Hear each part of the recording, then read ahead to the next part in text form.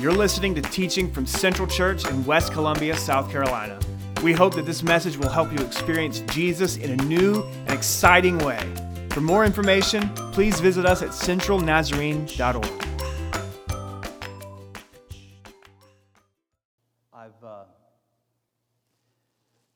kind of focused on the idea of waiting, knowing that, or recognizing in the Scriptures, both in the Scriptures and in testimony and in my own life, a key to the fullness of the Spirit or the Spirit-led life involves this idea and practice of waiting on the presence of God. And I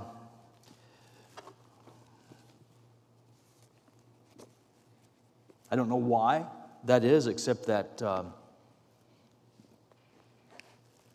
God's worth waiting on. And if you don't have time to wait on Him, you're not going to get it. You're just not going to have a close, intimate relationship. I just think that's true. The Scriptures bear out over and over again, they that wait upon the Lord.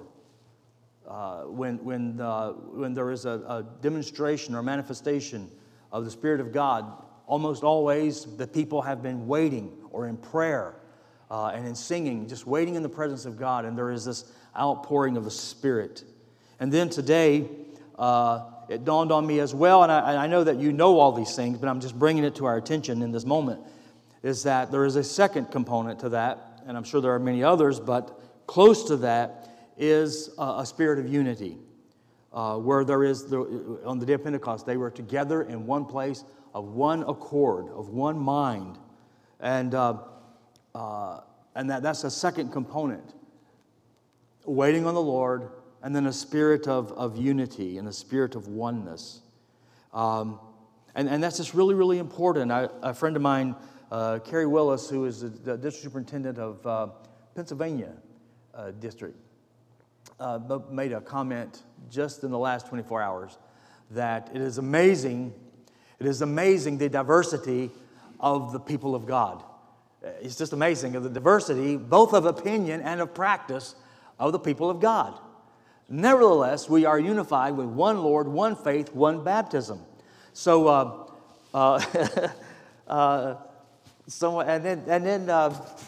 said to me about something yesterday. I don't remember what the comment was, and I said, "Isn't it amazing how that we all have kind of different opinions about stuff?" And that's okay. You can have all kinds of opinions about stuff, but there's still one Lord, one faith, one baptism, one God and Father who is above all, in us all, and through us all. So it's all about Him as we try to move forward and as we live life. And it's okay, it is okay if someone doesn't agree with you. Isn't that amazing? It's okay. You don't have to agree with me. You don't have to agree with me. It's okay. That agreeing with me is not going to save you. It's not going to change your world. It's not going to rock your world. It's just not. We may just have an agreement about something, but it's not the answer. Jesus is the answer. Let me say it again. Jesus is the answer. And so what I want to talk to you today is the key to it all. It is the summation. It is the kernel. It is the heart of the whole thing.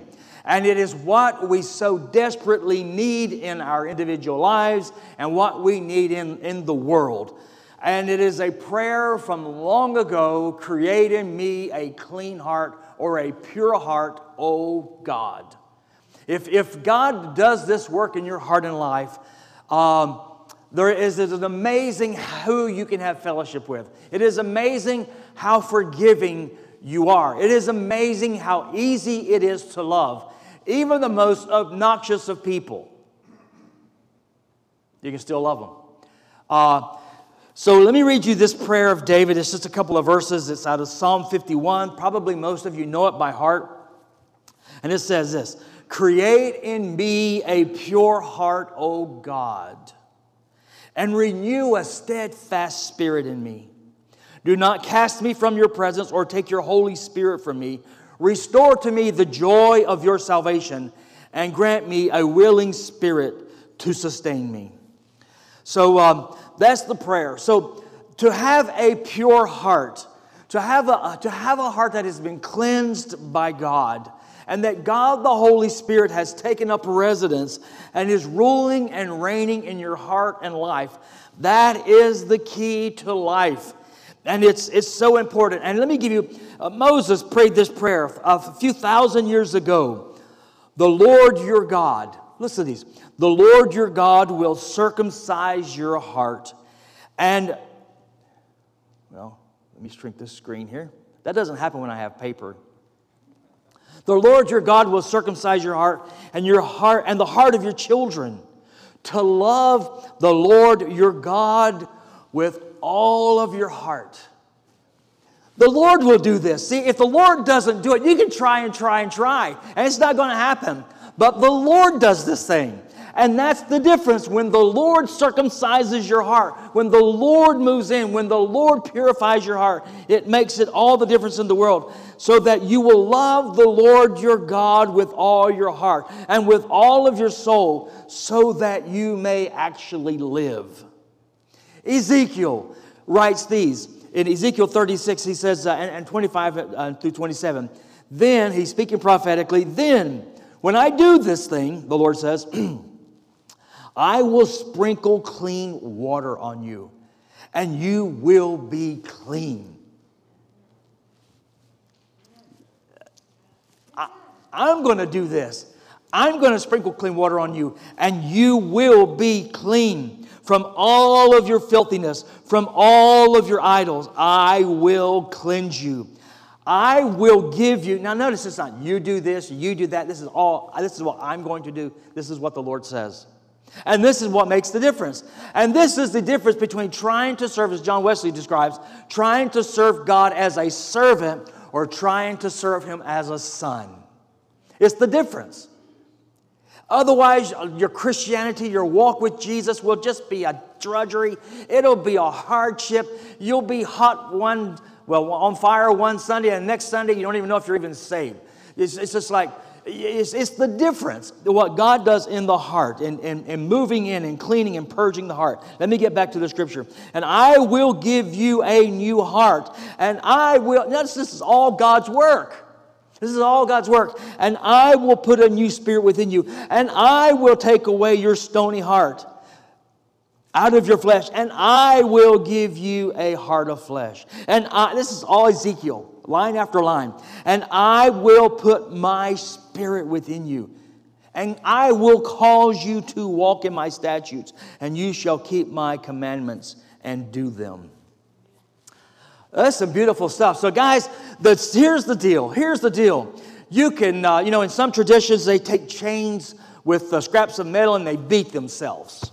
They just beat themselves till blood runs down their back. Martin Luther wrote about crawling upstairs until his body just hurt. Paul talked about if you give your body to be burned. It all amounts to nothing. It doesn't accomplish anything. The thing that accomplishes it is to surrender yourself wholly to God, spirit, soul, mind, and body, and let the Spirit of God just take control of your life. And that is the key, and that is the answer. I can't say it well enough. I can't speak it good enough. God, the Holy Spirit, has to take this truth and apply it to your heart and your mind and your soul has to be receptive, so that you are like David, who says in the Psalm, as a deer pants for the water, so my soul pants for you, O God. If that is not in your spirit, you're not going to have it. If you don't blessed are they that hunger and thirst after righteousness, they will be filled. God is not going to torment you. God is not going to tease you. If you hunger and thirst for Him, He will pour out Himself on you. And sometimes we talk about terms of salvation and sanctification as though they are things. They are not things. It is Him. He gives you Himself. And God the Holy Spirit takes up residence and presidency in your life. He takes up superintendency in your life. And so He leads you and guides you the steps of a good man or a woman. I said that for you ladies. The steps of a good man or a woman are ordered by the Lord. So that is all the difference in the world. Now, I'm going to throw a term at you that we don't commonly use, and you'll understand why. It is It is one of John Wesley's, the father of Methodism, and in the Eastern Church it is regularly used, not so much used in the Western Church. Now when I say the Western Church or the Eastern Church, I'm not talking about California as opposed to New York. I'm talking about Asia, Eastern Europe, as opposed to Europe, Western Europe, and United States, and those kinds of areas. So it's geographically, so you have the Eastern Church and the Western Church. There's a term that the Eastern Church is not afraid to use. It is a term that we almost don't use at all anymore, and it's this phrase, Christian perfection. And now you can understand why we wouldn't use that a whole lot, because everybody knows nobody's perfect. And so we shy away from the word, but the Eastern Church Fathers and the Eastern Church leaders do not shy away from that word, and neither does the Bible, and neither did John Wesley. They talked regularly about Christian perfection. So it is a perfection of life, and it is lived in the world in this present age. For Wesley, for sure, this concept of Christian perfection, or of heart holiness, or of sanctification, or of purity of heart, they're all the same thing, is the very kernel, it is the very heart of what God is trying to accomplish in the human family. Can you imagine? I mean, it would solve the problems. If the people of God had hearts purified by the Spirit of God, so many of the problems in the world would just disappear. They would just disappear because people led by the Spirit of God just behave and act different. You can actually see it. It's actually manifest in the way one lives, in their demeanor, in their lives, in their actions, in their habits. It actually manifests itself. You can just observe it and basically see it. Now, that doesn't mean that they don't ever make a misjudgment, or they're not wrong sometime, or that their performance is always like perfect in the sense of perfect in the Western sense, and I'll get to that in just a minute. But they just carry themselves in such a way, and there is such a spirit about them that you know that there is a marked difference about this person or these particular people. Now, perfection is not a word that we use, as I've said, and we understand why, because it leads to confusion about what we're trying to say. But there is a scripture given by Jesus that we need not shy away from. It comes out of Matthew chapter 5, and it's verse 48. And Jesus gives these words, "You be perfect as your Father in heaven is perfect." That's in the Bible. I mean, it's the words. It's not like Paul said. I mean, it's enough for Paul to say it. But this is from, I might need some water. This is from the lips of Jesus, recorded in the Gospels. Not only that, in the Old Testament, it says of Job, Job was a perfect man. So the Bible doesn't show away from it. Ananias was a perfect man. It says of Abraham. Now listen to this. Now that tells you that when the Bible says perfect, it doesn't mean the same thing that our Western mind reads as perfect. It says of Abraham, he was a perfect man. It says of Noah. Noah was a perfect. It uses this language about these particular men. So we know that it's a biblical concept. And it was Wesley's favorite term, or among his favorite terms, and the Bible regularly uses it, and Jesus commands it. So it's something that we have to deal with. It's something that we have to process. What in the world are we talking about? Well, let me explain to you. Most of you know this, but by way of just bringing it back to your mind, it's important to know. Yeah, because last time I didn't know where to put it, and that's why I have a wife. To help me know where to put bottles of water. And many other kinds of things. Thank you very much. Okay, so here, this is the deal. This is why there is a difference. One of the reasons why we don't use it anymore, and I say this out of a humble spirit, and out of a humble heart, and in no sense, in any kind of condescension at all. One of the reasons why the church in the West, and particularly the United States, and probably in Europe, have shied away from using the term is because of biblical illiteracy that pervades our culture. We don't understand it anymore. We don't know what it says. We don't know how to divide it. We don't rightly divide it. And so we have all kinds of stuff, and we shy away from words that the Bible regularly uses to describe God. For instance, like holiness. We just kind of shy away from that word. Like, who is holy? What is holiness? That's God. That's all God. It has nothing to do with us. But that's not what the Bible says. The Bible says, you be holy, because I, the Lord, your God, am holy. But we shy away from that because, well, that just might not sit very well with people. People just might be uncomfortable with that. But the Bible isn't comfortable with that. And both the Old Testament prophet uses it and Peter uses it in the New Testament. You be holy because we serve a holy God. And you be perfect because your heavenly Father is perfect. Now let me tell you the difference, because it's the difference between we Eastern mind and a Western mind. We generally are shaped by Latin, by Greek philosophers, and our language is largely shaped in the Latin more than the Greek. And the Greek perfectio means absolute perfection.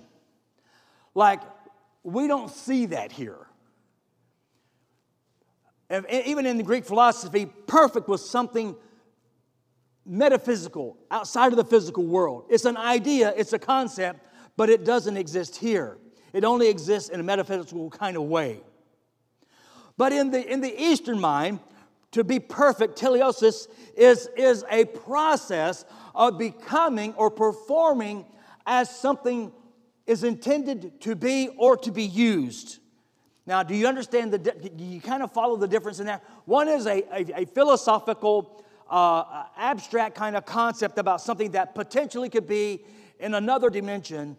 The other one is very practical, very functional, so that something is perfect if it is being or becoming as it is intended to be or becoming. And that's why the Bible uses the word, you be perfect. Because as one surrenders themselves to God and walks in obedience to the Spirit of God, then that person is a perfect person.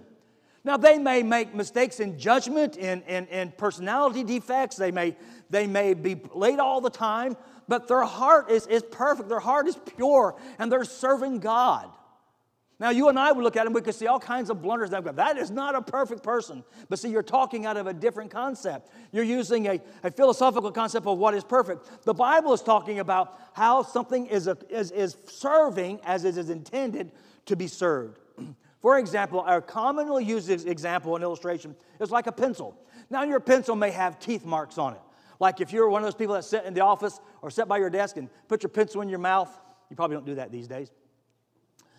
But I remember as a kid, I would put my pencil in my mouth and I would make pencil marks on my pencil. Anybody ever do that? And so these little marks, because that wood was kind of soft and you could just imprint it really easy. But guess what that pencil would do quite well? Even though it had my teeth marks on it, when I had to write a word or a sentence or a math problem, it would write very, very good. Now you go get that pencil was like really messed up. But from a biblical sense, from a heavenly point of view, from a practical point of view, the pencil did exactly what the pencil was intended to do. Right. So you could look at my life and you go, that boy he just doesn't have 2 cents to put together. Or you could say, that is the dumbest preacher I have ever met. Or you could say, man, that guy's got some cake, but he totally lost the ice cream. Any which way you want to frame it. But if I love God with all my heart and I love people and the Spirit of God is dwelling within me from a heavenly point of view and I'm serving God and I'm living for Him and I'm walking with Him and I'm being obedient to Him, then the Scriptures would call me a perfect person. So that is kind of the difference. It talks about the end or the goal of the thing, the purpose of a thing. Now, none of these concepts, even the teleosis, which is the Greek word from which the Bible we get the word perfect, it is not a static concept. And what I mean by that is, I'm not talking about the static that sticks you when you pull clothes out of the dryer. Or if you scoot your feet on the carpet and you touch somebody and you get a little electrical shock. Not that static. Static as in something that is fixed or lacking development. Not that kind of static. It's very dynamic. meaning that it is alive, it is moving, it is growing, it is expanding, and God is involved in this process. So who I may have been, this is why I say, see, none of us have arrived. All of us are always arriving. If you've arrived, you're dead.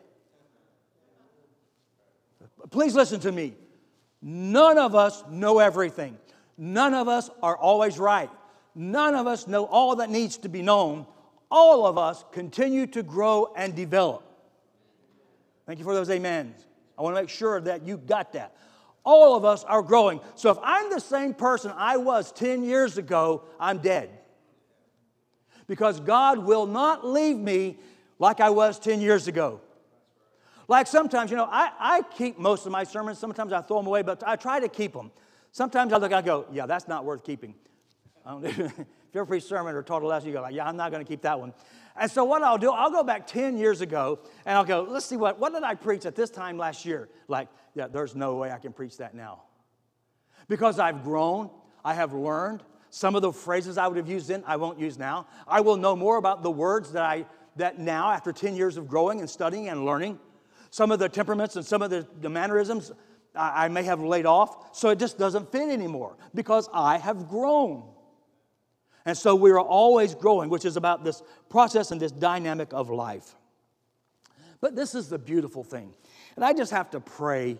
I just have to pray that God, the Holy Spirit, can take these words and penetrate our hearts and our minds and apply them to our hearts so that Jesus is glorified, so that the Spirit of God can use them and penetrate our hearts and minds, and so that what needs to take place in our lives can take place. What this actually is as Peter talks about, is that as we lay ourselves before God, as we surrender moment by moment to God, this is an amazing thing.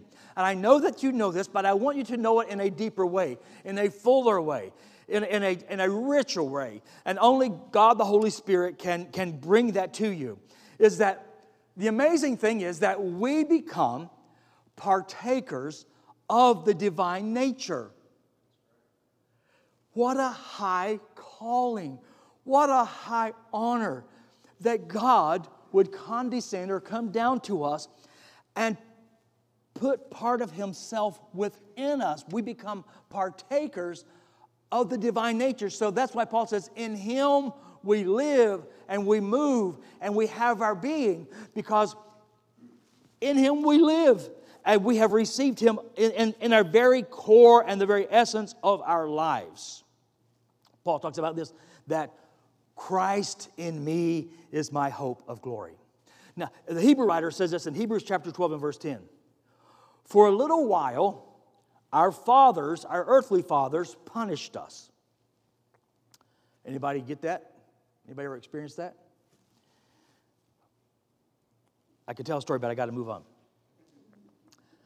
For a little while, our earthly fathers punished us when they thought they should. God disciplines us for our good. Now, why does He do that? Hebrews chapter 12 and verse 10. So that we will be holy. So that we'll be holy. That's why He disciplines us. So that we will be holy as He is holy. So there it is at least 3 times in the Scriptures.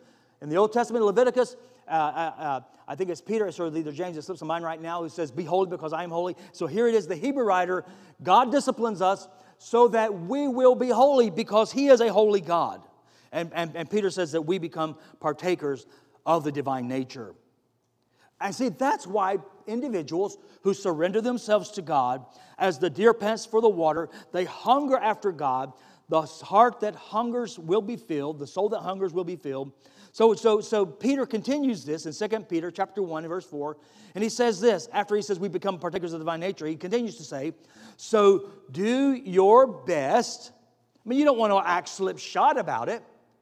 You don't want to act willy-nilly about it. So he says, do your best to add holy living to your faith.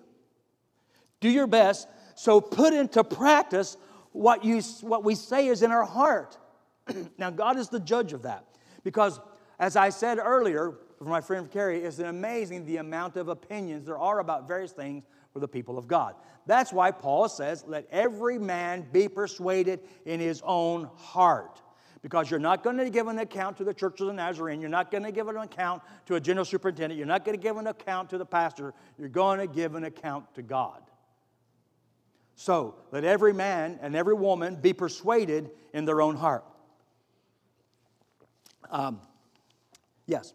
And I could elaborate there, but I hope that you get the point. If you don't quite know what I'm talking about there, just ask me after service and I can elaborate on that. I just don't want to do it right now because it tends to make my sermons go longer, and that never blesses anyone. So, trying to stay with my notes. Okay, so Paul writes to the Thessalonians. See, I think we just sell ourselves way too short. We sell ourselves way too short. Paul tells the Thessalonians, be imitators of Pastor Brent. Just laugh at that. No, he said, be imitators of God. Peter says, you are a partaker of the divine nature. So the goal, the model, the image, the destiny, the target is the heart of God, the Spirit of God. Now there is a final perfection, we generally call that glorification, that we will attain when we go to heaven, when this life is over. Someday, when this life is over, we'll fly away. But there comes a moment. There will come a moment. And God is gracious and God is kind. And He knows that we are feeble and He knows that we are frail. And He knows that just because the preacher said it doesn't mean that we get it. And the Holy Spirit will come again and again and again. But there comes moments in our lives. And this is really, really important. There comes moments in our lives where we are confronted with ourselves. There will come a moment, there will come a time. Sometimes it's described as a crisis moment in our life. And a crisis moment means you may have to make a decision to go one way or the other way. It's an opportunity to go forward or an opportunity to go backward. There'll come a point, there'll come a time, there'll come an incident, there'll come a person, there'll come an attitude. And the Spirit of God, who is so faithful, will speak to us and reprove or correct us about that decision, about that word, about that action, about that behavior. And so you'll be confronted with that. And all the more as the word of the Lord is in your heart and life.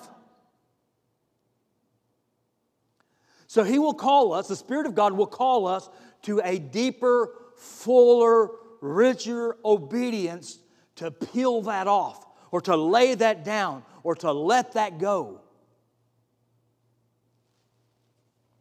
And this is what will happen. You'll either grow richer, deeper, fuller, or you'll stagnate. You'll stagnate. I dug in some dirt this past week, and I got into an area that water had obviously been sitting there for a while. And I knew it because the mud stunk. The mud stunk. And I was glad when I got past that point so I didn't have to smell that. And what happens in our lives if we see, the Spirit of God will come along and say, let that go. No, I want to hold on to it. Lay that down. No, I want to pick that up. Serve here. No, I want to serve myself. Love them. No, they're too ugly. They're too mean. They're too nasty. I can't. So He'll be pulling us and prodding us on to reflect who He is in the world, in this present age. So it can be said of you and of me, that is a perfect person. They are being exactly as I have called them to be, to the degree that they understand and to the degree that they have light and understanding on that, and they're walking in that. So you'll either grow in grace and the knowledge of the Lord, or you'll grow mediocre or nominal. And I'll make a judgment call. And I'm not God. I'm just a judgment call. It could be completely wrong. It's like a referee. That ball is right down the middle, and he called it a ball. I'm sure if you watch baseball at all, you've seen that. So it's just Brent. I'm afraid there's too much nominal Christianity around. It's Christianity in name only, not in heart or passion or fire.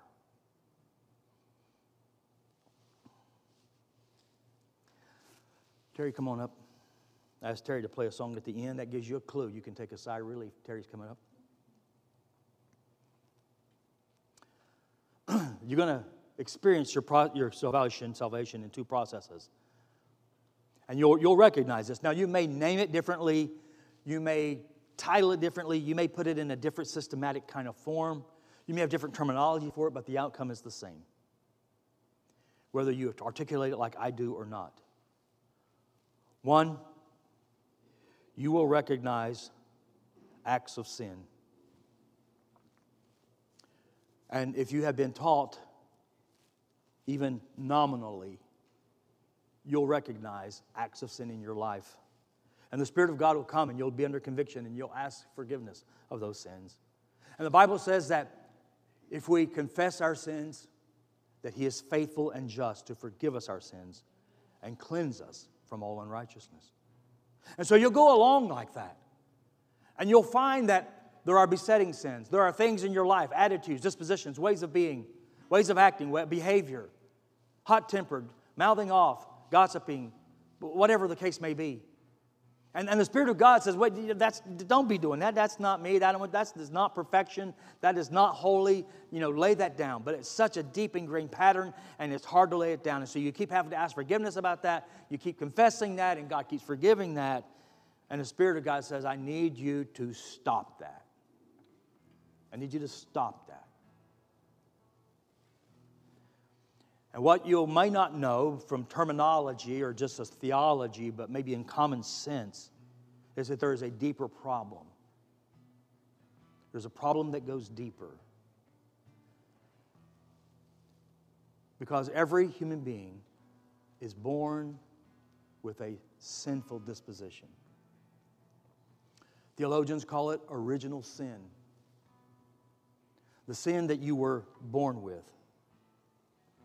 David says in the Psalms, in sin, I was shaped in iniquity, and in sin did my mother conceive me. That doesn't mean his mother. He wasn't referring to his mother's behavior. He was talking about, in fact, one translation says, I came forth out of the womb in iniquity, and in sin did my mother conceive me. I came into the world like this. So in the first sense, where there are acts of sins, you have to be forgiven of those. You have to ask forgiveness of those. And God is faithful, and He is just, and He's loving, He's kind, and very compassionate, and He forgives those. But the second one, it's not your fault, so you can't ask forgiveness for it. You can't ask, you didn't do anything to do it. You just have it. It's like you just went to the store, or some neighbor was standing too close by, and you got a virus.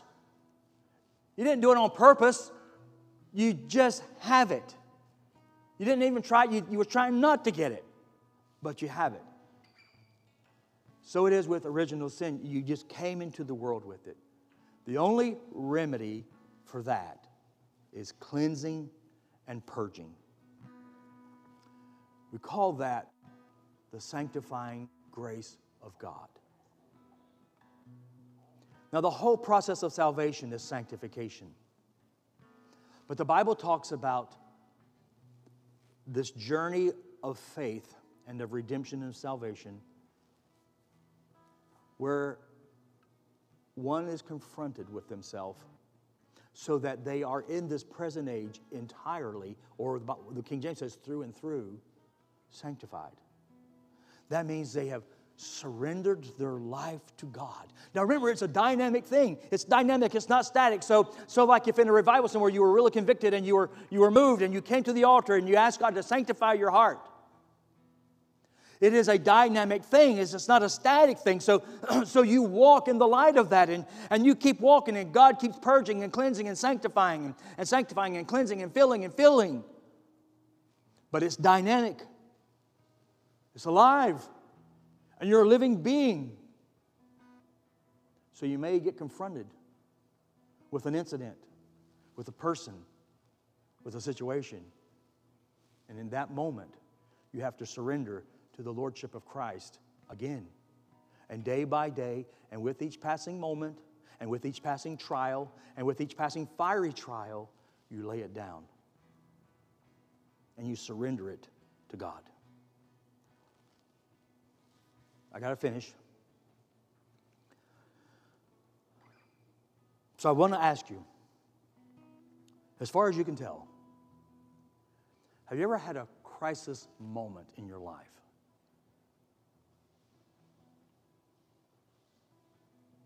Where you laid it all down before God and asked God to fill you with Himself. Now, our language can be so confusing because when you got saved, He gave you Himself.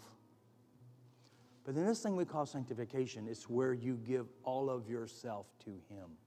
If you see, when you got saved, when you came to the altar and prayed, or you're in your car, you're sitting at home, you ask God to forgive you of your sins, and He does. And He moves in to your heart and life. That's why He said, come into my heart, Lord Jesus.